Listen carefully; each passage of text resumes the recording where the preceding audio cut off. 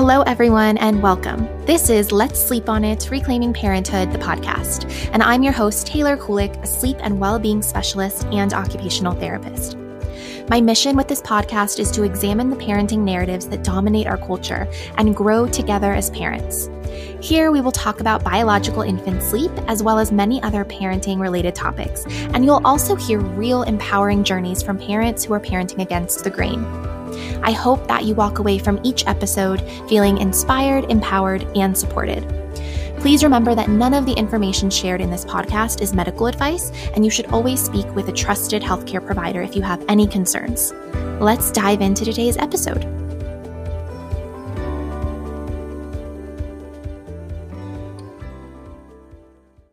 Did y'all know that much like we have a gut microbiome, we also have a skin microbiome, which means we have tons of beneficial bacteria on our skin that protect us from pathogens. And did you also know that when you use harsh soaps and chemicals on your body, it can kill those bacteria, and it can also create other imbalances, pH imbalances, etc., within the skin microbiome. So when I learned this information a couple of years ago, I stumbled upon Alivia skincare, and we have been using it exclusively ever since. So Alivia has body cleanser, so it's like a body wash. My entire family uses it, and not only actually do we use it on our skin as body wash, but we also use it for our hair. Like, I don't have shampoo for my kids. I use Alivia for my kids. And I love Alivia because not only does it smell amazing, but it's 100% natural and organic. It's non-toxic. It's free of all artificial fragrances and dyes. It's environmentally friendly. And it's not a soap. It is a prebiotic body cleanser. So it actually helps support and nourish that skin microbiome. And it works so well, especially if you have sensitive skin. It can help with eczema, psoriasis, body acne, things like that. We love the green tea honeysuckle scent. It smells heavenly. It's so amazing. I usually stock up and get like 5 bottles at a time so that I can get free shipping, and they last a really long time. Like 5 or 6 bottles will last me, my whole family, about a year or so. So you can go to alivia.com, that's ALEAVIA.com, and use the code TaylorK15, and that will save you 15% off of all of your Alivia orders. If you appreciate this podcast, if you have found any of the episodes valuable for you, I would so appreciate if you would leave me a review, a 5-star review on Apple Podcasts. The reviews actually help people see more.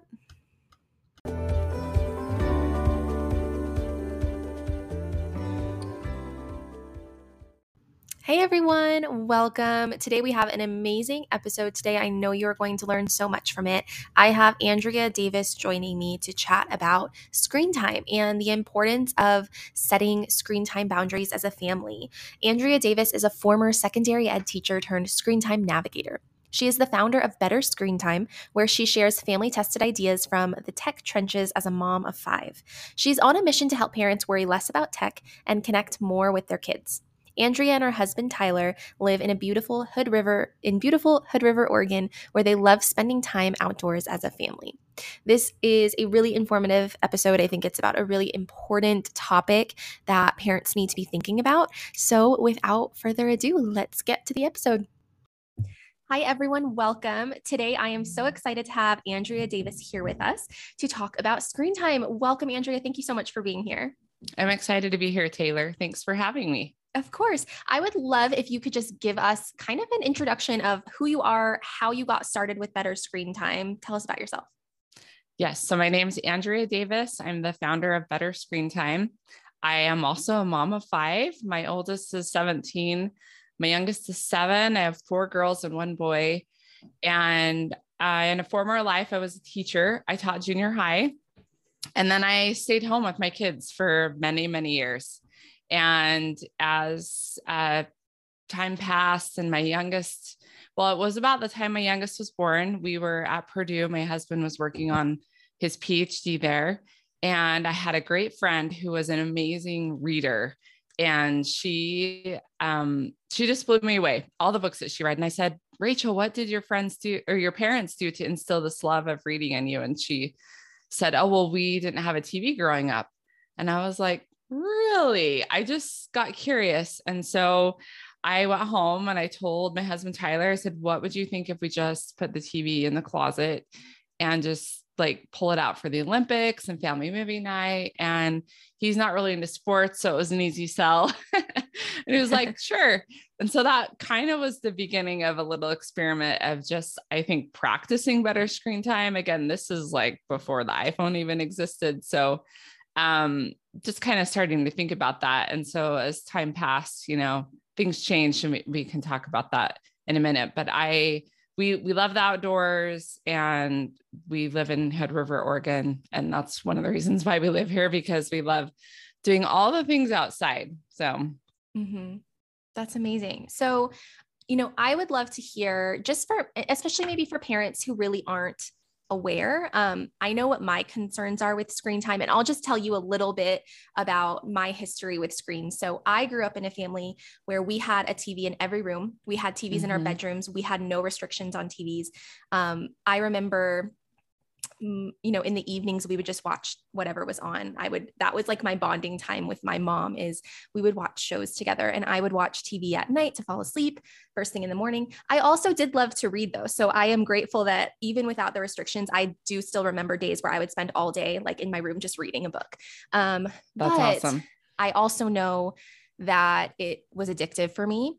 And even as an adult with a social media based business, I have a hard time with screen time addiction. And so just thinking about that and knowing that I didn't want my kids to be impacted quite as much as I was by screen time addiction and all of the things that come with that, and with too much screen time and dysregulation, we did use screen time a little bit. I have two children. I have a 5-year-old and a 2-year-old. And when my daughter was born, probably when she was like 18 months to 2.5, we started using a little bit of screen time, like just so that I could cook or get something done quickly. Or like we would go on the plane and I would, she would watch the tablet just on the plane so that she wasn't, screaming and crying. But then it became more and more. And when my son was born, I started doing like an hour or an hour and a half screen time with her every day, with my daughter, every day during his nap time, because it was the only way I felt like I could survive and get him to sleep. And at the time we had also moved across the country, and I was living with my mother-in-law. So we didn't have like all of our toys and all of our stuff. And so it was just a really hard time. And I don't like blame myself for that. I would probably do it again, honestly. But a little over a year ago, we moved into our new house, we got settled down, and I said, no more screen time. I am seeing major behavior changes. I'm seeing major addiction, tantrums anytime I say no to TV. And it really just became a big issue. So we actually got a Yoto player. I don't know if you've heard of that. Yeah, we have one. It's amazing. And I kind of just slowly made that shift. And we do have a TV in the basement, but we almost never turn it on. The only thing I use it for is like to do an exercise routine. She has not watched TV in over a year. Well, that's amazing. Some like random times where she goes to like her cousin's house and something's on. But her behavior is it's just drastically different without the TV. I see such a huge difference. And that addictive component isn't there. Whereas, the first couple of weeks of transitioning away from the screen, it was always asking and then always a big, massive emotional release when the answer was no. Now the question doesn't come up really, but if it does occasionally, it's not a big deal when I say, we're not going to do that right now, or that isn't the best thing to do for your brain right now. And so anyways, that's just my like quick experience with screen time. But I do know that this is a really sensitive topic for a lot of parents. And so I also just want everyone to know listening, like, we're not here to like be judgmental of parenting choices. We're not here to shame. There's none of that here. It really is just education. And even I've learned so much about the actual science of what's happening when children are watching certain shows and movies. And I just think it's important for parents to be aware of that and what's going on. And so with all of that being said, I would love if you could just talk a little bit about some of the concerns that you have about screen time and why it is that you even do this. Yeah. Well, first I want to say, I love what you said about thinking about different seasons and stages in your life. And I think that's something we have to be really aware of as mothers especially, or whoever is the main caretaker in the home, which quite often is the mom. And, we don't want to beat ourselves up, and we feel guilty about plenty of things. So might be seasons when life is crazy and you don't have access to toys. I've been through that. And perhaps you have to lean on a little bit more screen time than other times. So that, setting that aside, I think it really starts with thinking about what do you want for your family and looking at this long-term approach. And because I help parents who have kids of all ages, but I think especially teenagers, because quite often that's when the problems will pop up if children have had a lot of access to technology from the time they're young. Because at this point, let's see, the iPhone came out in 2007.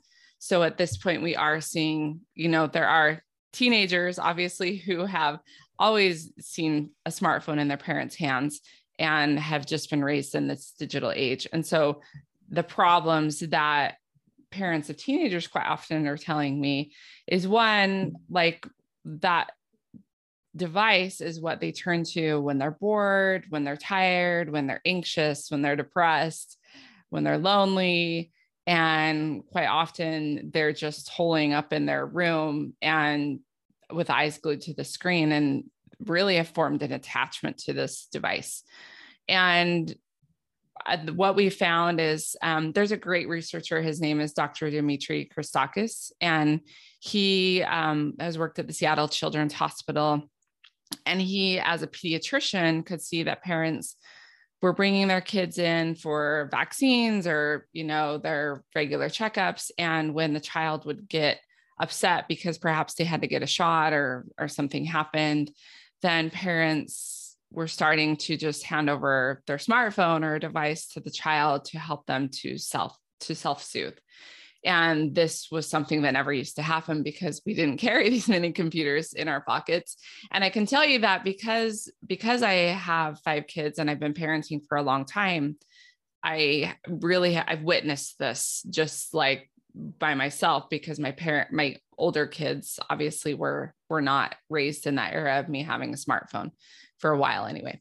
So, but he uses this line that I love, and he says that, children and toddlers need laps, not apps.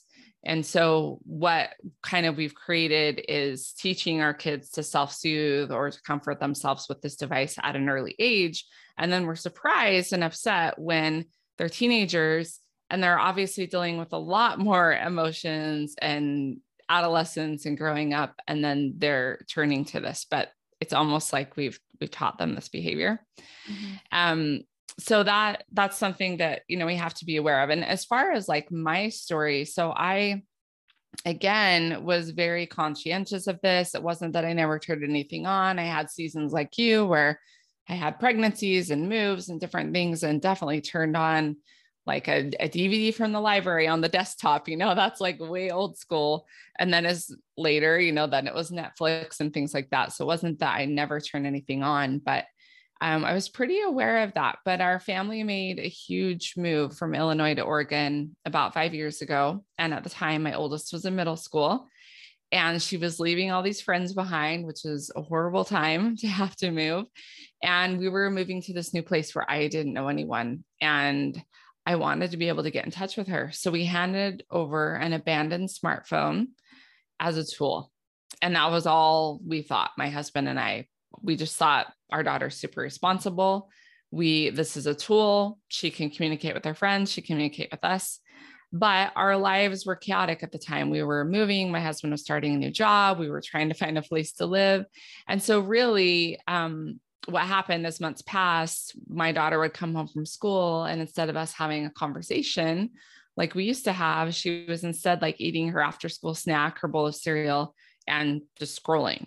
And I was like, what's going on? We used to have a conversation, but now there's this device that's kind of a wedge in our relationship and our ability to connect.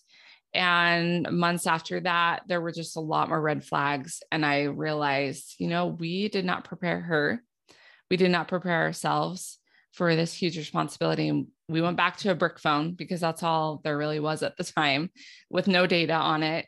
And it was one of the best decisions we made. And we're like, hey, we're starting over. And that was really the beginning of better screen time, because I thought parents need more help to be able to navigate this. So that's kind of a bit of my background of why I do this.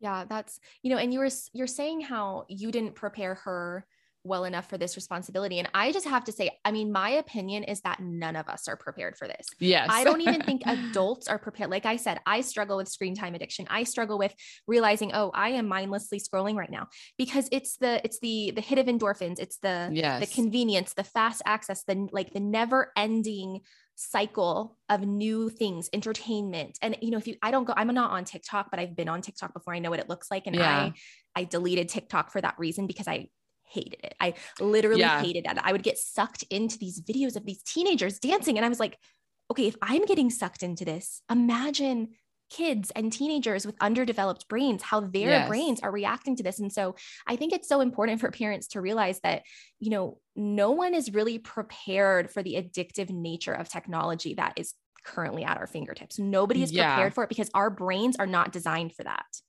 Yeah, it's so true. And if you look at adolescents, so the prefrontal cortex, that part of the brain that is responsible for decision making, is not fully developed until we're in our mid-20s.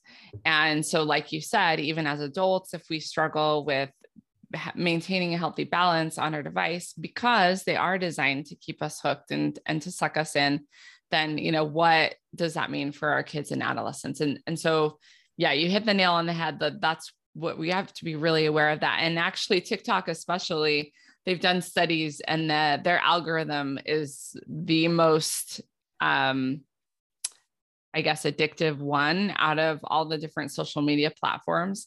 They've pretty much got it dialed in to be able to just capture what people want and to keep giving them more. Mm-hmm. And I think we have to understand that this is intentional. They are literally designing these algorithms to be addictive. So it is not an accident, and it is intentional. Yeah. And we have to think, so these apps that we're using, I mean, you and I both use social media to share a message with parents. And so obviously we're aware that there's a good side to using social media and technology, but looking at kids and adolescents, it really is we have to take a different approach, and being mindful of, that these apps are free, but they're not free. They capture our attention, and they call that, in the digital world, we call that your attention economy. And so while we may not be paying money to use Instagram or to use TikTok, we're paying with our attention. Yes. And our information and our interests and all of that, which is another conversation. Yes, it is. Okay. So can you talk a little bit about you're talking about screen time boundaries. Can you talk a little bit about what those boundaries might look like and how families can start to implement some screen time boundaries? Yes. So I think this is so important. I know sometimes families will come to me and they'll say, well, my kids don't have any devices. They might use some at school, but just my husband and I, or my spouse and I, have a phone. And so we don't really need to worry about it. And I say, if you have a phone as a parent, you need boundaries, like your family needs boundaries. And so it doesn't really matter how little or how old your kids are. It's so crucial that your family sits down and has a conversation and just comes up with a few boundaries that everybody can live by. And so we talk about creating a family tech plan, and I like to break that down into just very simple questions. So where will you use screens? What will you do on them? When will you use them? How long is okay? With who? So it's just kind of like that, where, when, what, and then deciding where is not okay to use screens in our home. So for our family, we don't take screens into the bedrooms or the bathrooms. And that's something that we decided on like 5 years ago, when we kind of all overhauled everything. And I realized that I need to do a better job of preparing my kids, because even if I wasn't going to allow them, let's say on social media, they suddenly came home with devices from school, right? And so they're just, especially since the pandemic, we've all had a lot more technology come into our lives. And so those boundaries need to be there. So even during the pandemic here in Oregon, we did online school for an entire year. I ended up homeschooling my younger two during that time, but my older three knew that their school devices did not go into the bedroom. And so they sat in different places, and our house is small. So it's a little over 1,500 square feet, and we have 7 of us. And my husband was home working too. So all 7 of us were home, but they just put in their earbuds and their headphones, and that's what we did. And I just think it really protected them from a lot of things, because parents will come to me and they'll just say, yeah, well, we kind of had that rule, but then during the pandemic, I let it slip. And then, they wonder why their kids are in their room playing video games all day. So again, it's just like, decide what those healthy boundaries are for your family, and talk about like what's okay, what's not okay, with who, because again, you can create this perfect environment in your home. But once your children step out of that, whether a school or a friend's house, they need to have that internal filter of like, what aligns with my family's values, when, maybe those filters aren't in place on another device, or the kid on the bus doesn't have filters on their device. And so again, I think it's so much more than just setting up the perfect filters and the perfect environment in your home. It's really about teaching your kids, what that skill of discernment, to be able to discern between like what's okay and what's not okay. Yeah. Yeah. You mentioned, if you have a smartphone as a parent, you need to be setting boundaries. And I agree with that. And I would love to hear any advice that you have for parents for modeling healthy tech habits. And especially because I know, so many, especially moms now have some sort of kind of job or way of making income on social media that requires a social media presence. That's just kind of the way that the world is now. And that can be really challenging. I find that really challenging, being home basically full time with my kids. I have 1 day of childcare a week. But other than that, I'm home with them. I'm the primary caregiver, but I'm still working during those days. I'm still having to check emails and having to check social media messages and things like that. So I would love to hear what you have to say about like how we can begin setting those boundaries while still doing the things that we need to do on our phone. Yeah. Well, first off, it's a tricky balance, and I don't think anyone has it completely figured out. I think the first tip is to be realistic with the season of life that you're in. So young children, especially younger than 5, require a lot of care, and they require a lot of attention, because they're relying on you for a lot of things. I mean, a lot of physical and temporal needs that as your kids get older, they kind of grow out of that part a little bit. For example, last night, my 13-year-old made dinner, and I worked for an hour while she was making dinner, and I was nearby so I could answer any questions.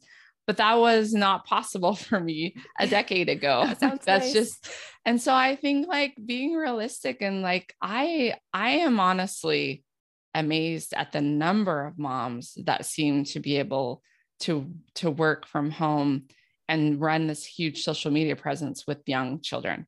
To be honest, I waited for a long time to start a business for that reason, because for me, I couldn't. But I have 5 kids, and my husband works full time out of the house. So but I did work for other people.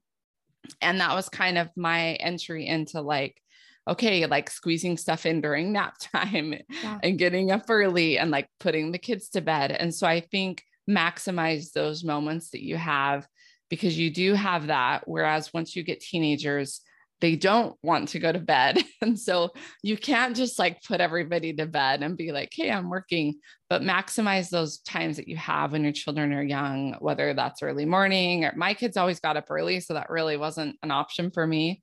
But nap time, and after they went to bed pretty early. Just thinking about that. And like you said, getting some outside help is really beneficial. And then if there are those times during the day when it's just like you have a deadline or a time crunch and something that you need to get done, and it's not nap time, then just, again, being realistic that like you're likely going to get interrupted. But also if your kids are old enough, like 4 or 5, I think setting a timer is really helpful, like a visual timer that your kids can see, and just saying, mom's going to go work.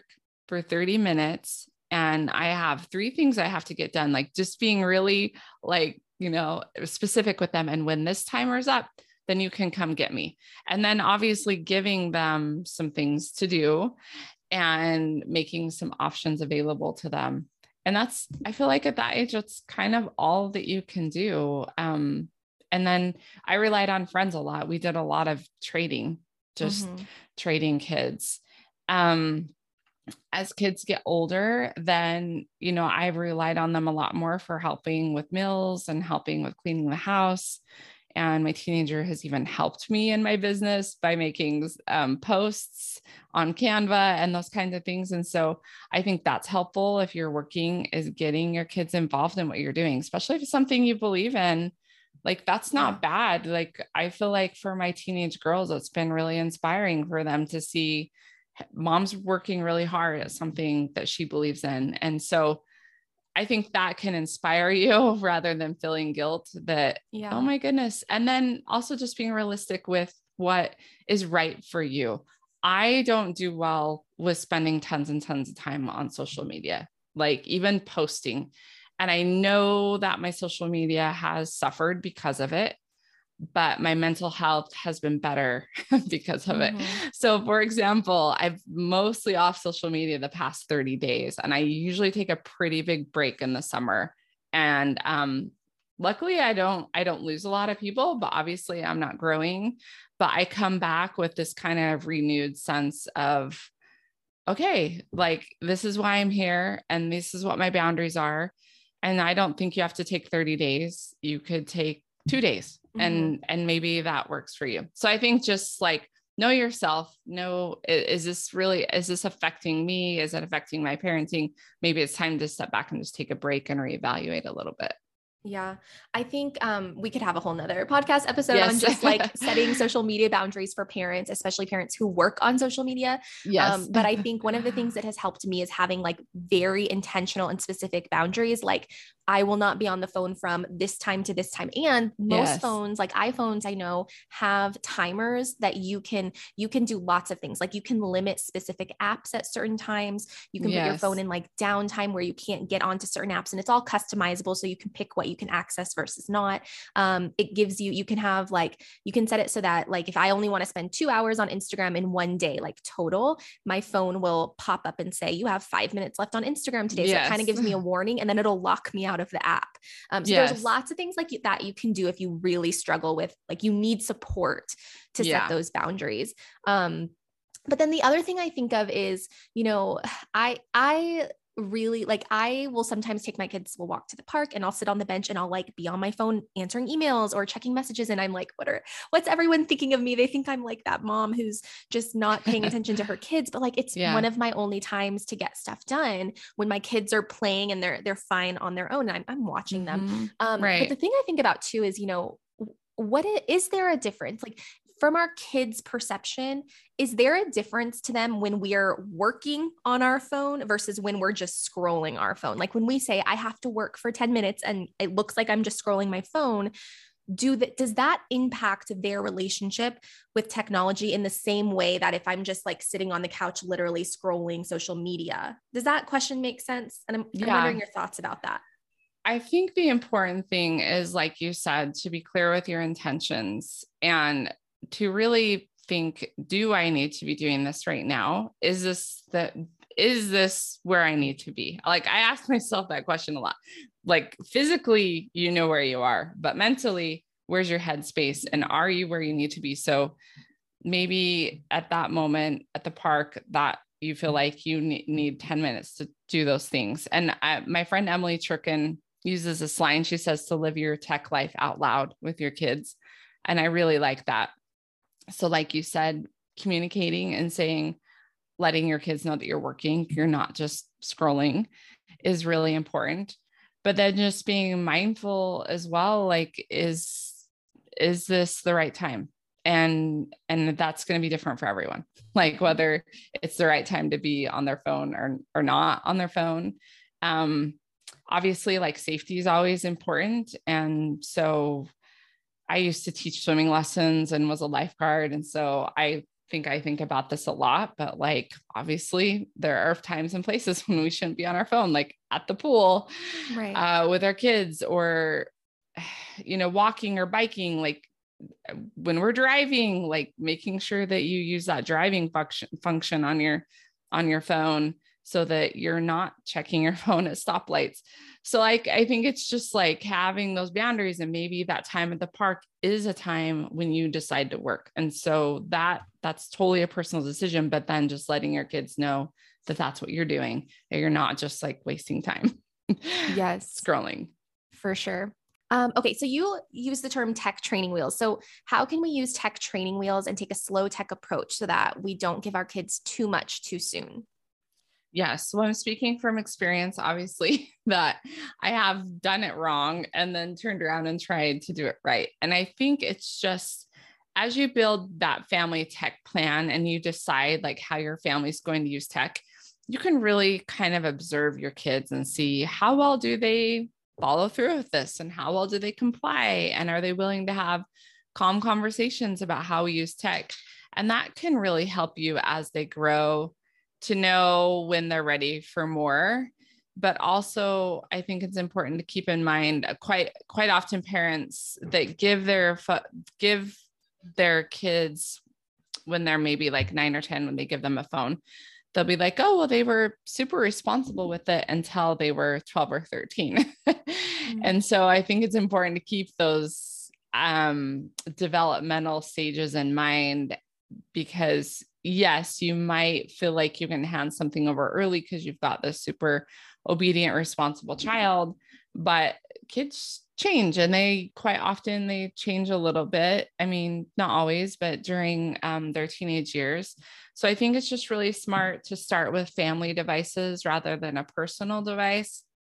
So something like, so we use a Gab phone, and it's just, so it looks like a smartphone, but it has no internet access on it. And again, that wasn't available Mhm. back when I made my mistake of handing over our abandoned smartphone, but those things are available now. There's also a TrueMe phone and a Pinwheel phone that allow just certain apps that have kind of been vetted by researchers to make sure like these are kid safe. And but for us, like just with my background in education and having parented for a while now, I really just believe that childhood is a gift, and it's a time for kids to explore and to learn and to be outside and to read books. And I just think as technology's changed, but what children need has not.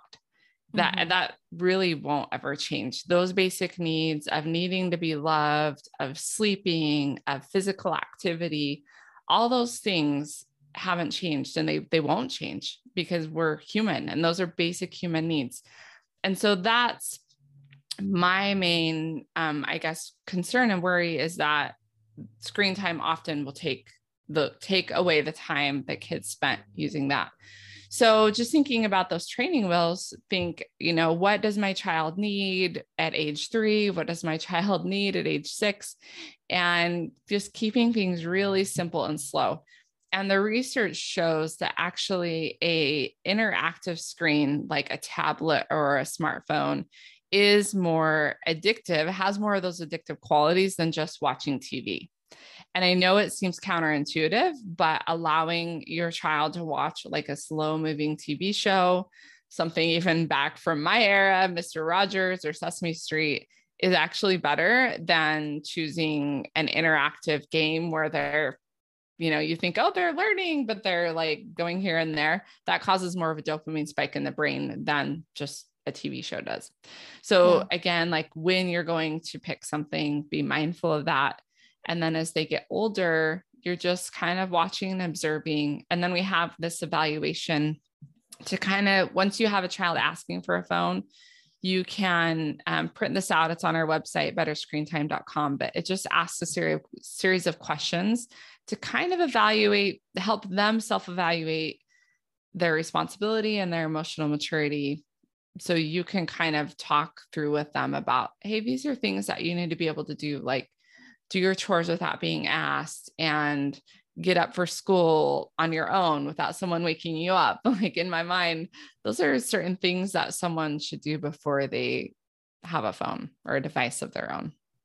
Yeah, I think that's really helpful. And I like how you are you're talking about how it really should be tailored to the individual child and Yes. what their capabilities are, because it's not just, well, a 5-year-old should only have this much screen time and an 11-year-old should have a phone or should not have a phone. It doesn't really depend on the age. It depends on, they're all different. They all have different personalities. And I just think back to, I mentioned that right now we don't do any screen time in our house. And that might not be what other families need to do. That's just the choice that I've made. And I get asked sometimes, well, what are you going to do when your daughter needs a phone? Or is it going to be this way forever? And I said, well, I don't know yet. We're not there yet. Right now, this is what we need, because my daughter is very, very sensitive and she can be very, her emotions can be very, very big. And so what I've noticed is that if she watches TV one time, it's almost like we go 20 steps backwards. And she just gets addicted very quickly. And so for us, it's not worth the headache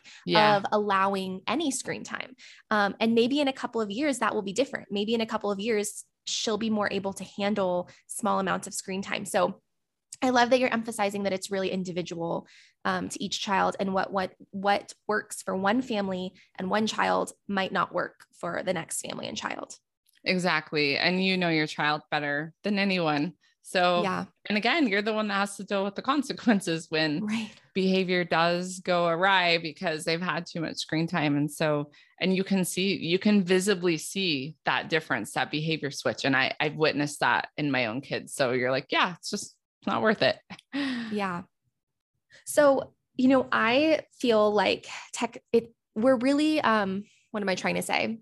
Parents that are trying to be mindful of screen time, I feel like we are going against like a very strong wind, because it seems more and more like society is really moving more and more towards everything is digital and everything is online. Like, something that bothers me so much is when you go to a restaurant now, most of them don't give you paper menus anymore. They ask you to pull it up on your phone. And as we're trying to, instill these values in our children and not do every single thing on our phone. So like, even, I bought a CD player because I don't want to have to pull up my phone to listen to music with my kids. Like, I want to be able to use the CD player and not, because it adds to that addiction. Anytime I'm grabbing my phone, I'm like, oh, why don't I check my email while I'm here? Or, whatever. So how, in a world that is moving more and more towards being online, being all digital, what are some ways that we can protect and prepare our kids for this world?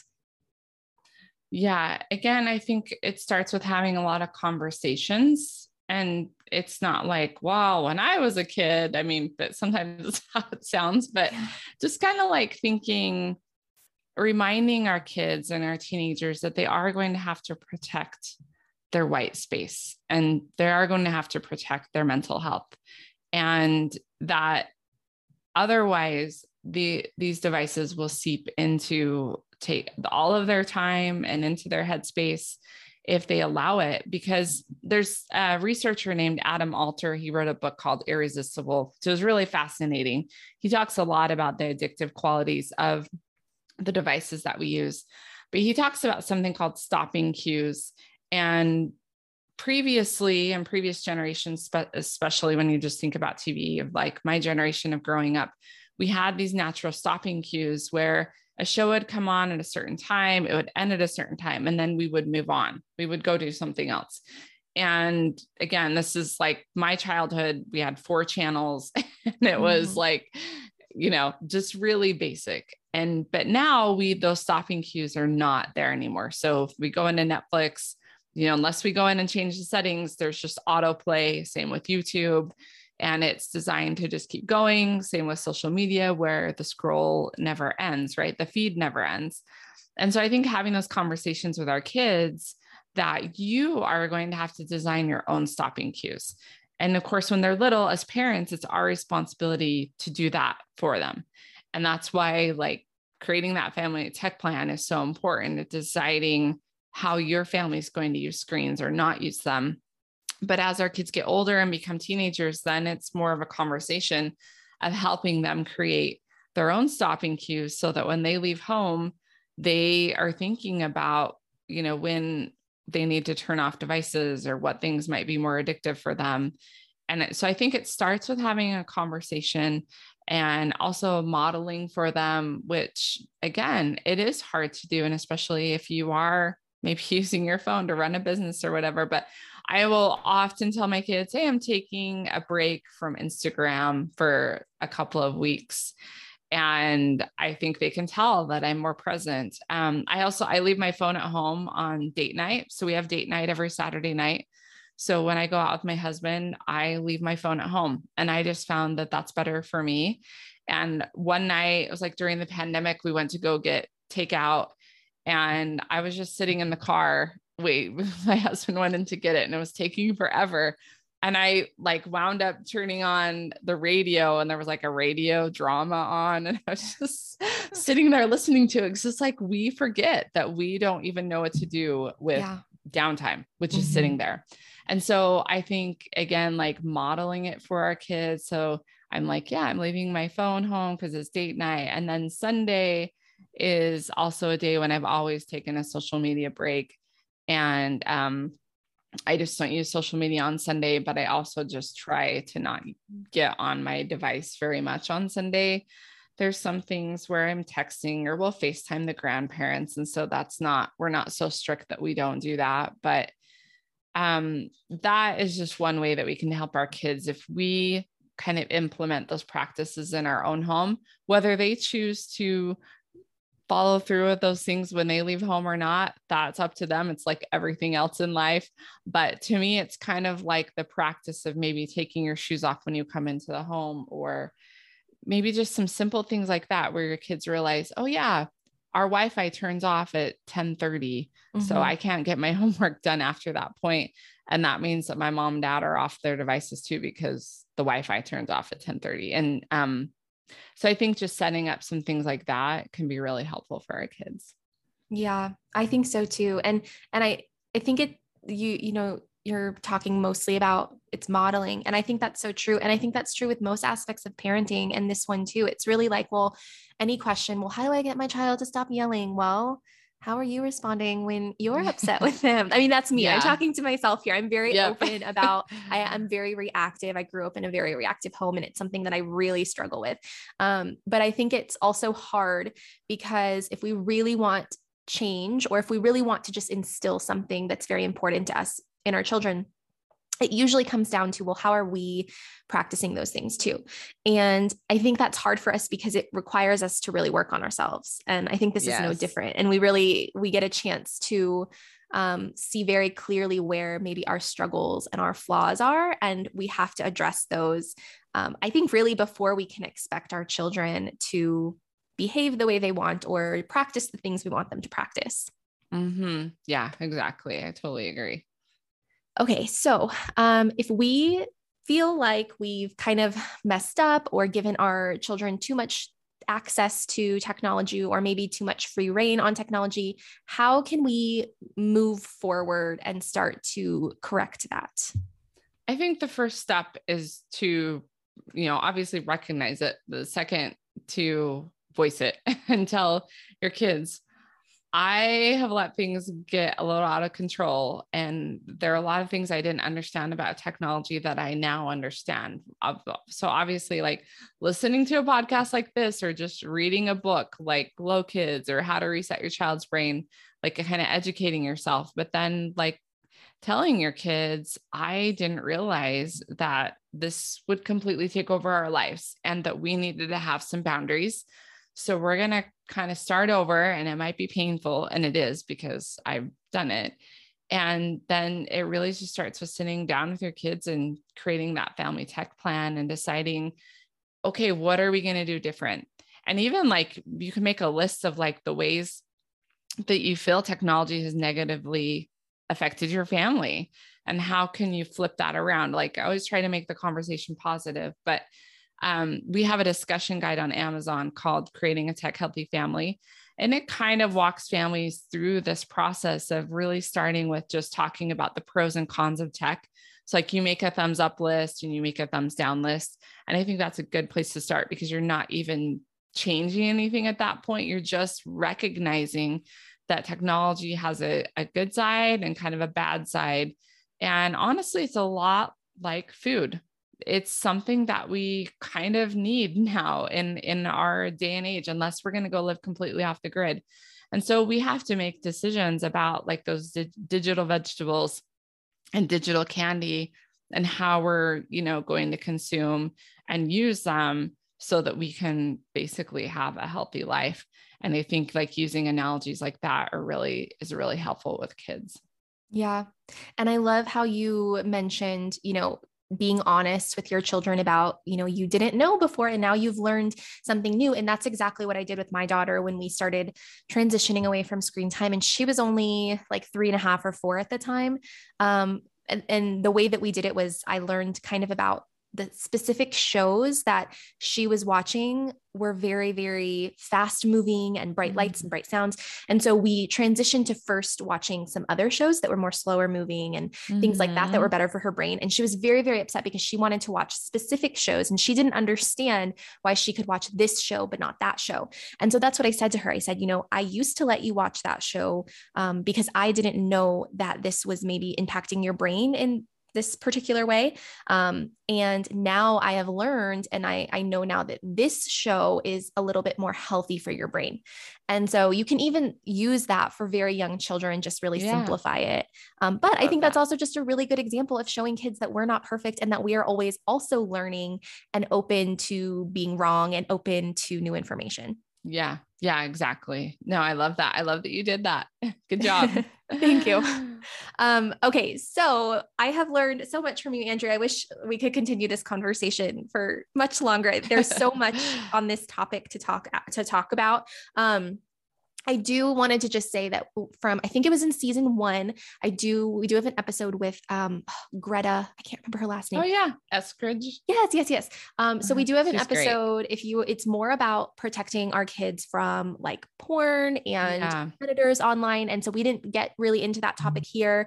But there is a whole podcast episode about that in season 1, if you want to go back and listen to that. And that was also a really informative episode. So yeah, she's awesome. Yes, she's wonderful. Andrea, thank you so much for being here with us today. Can you please tell everybody who's listening who wants to learn more from you or find you, where they can find you, where they can learn more from you? Yes. So you can find us on betterscreentime.com. Ironically, you can find us on Facebook and Instagram as Better Screen Time. We're primarily on Instagram.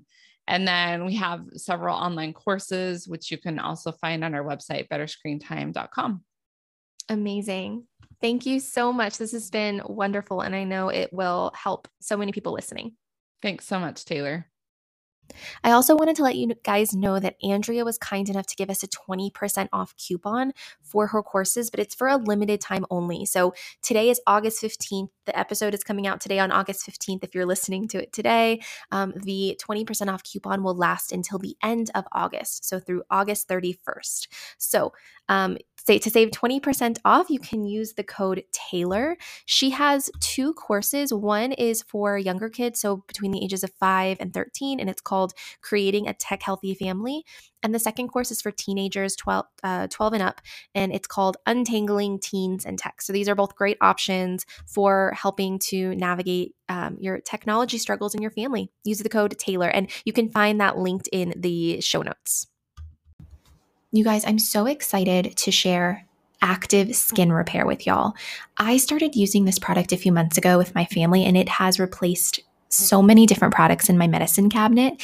We are always looking for more natural, non-toxic solutions, and Active Skin Repair replaces Neosporin and ointment and all kinds of things. And it really can be used for so much. It can be used for minor wounds, cuts, burns, chafing, rashes, insect bites, really any skin irritation. I even have been using it for diaper rash and irritation recently, and it's amazing. And the great thing about it is that it is non-toxic, it's antibiotic free, and it doesn't sting. So it's safe to use around the head, the eyes, the mouth, and the ears, and it really works. So you can go to bldgactive.com and use the code Taylor to save 10% off of your order and get free shipping.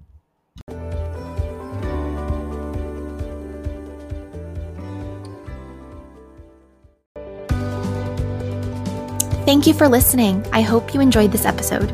If you did, please subscribe and leave a review if you feel called to. It really helps our message reach more parents. You can also follow me on Instagram at Taylor Kulik for similar content, or visit my website at www.taylorkulik.com. I offer online courses where we really dive into infant and toddler sleep holistically. And we also offer one-to-one holistic sleep support services if you're looking to improve your child's sleep or shift patterns without sleep training. If you know a parent who would benefit from this podcast, please share. And if you'd like to financially support this podcast to allow me to create more episodes more often, you can visit anchor.fm/Taylor Kulik. I hope you'll join me next time.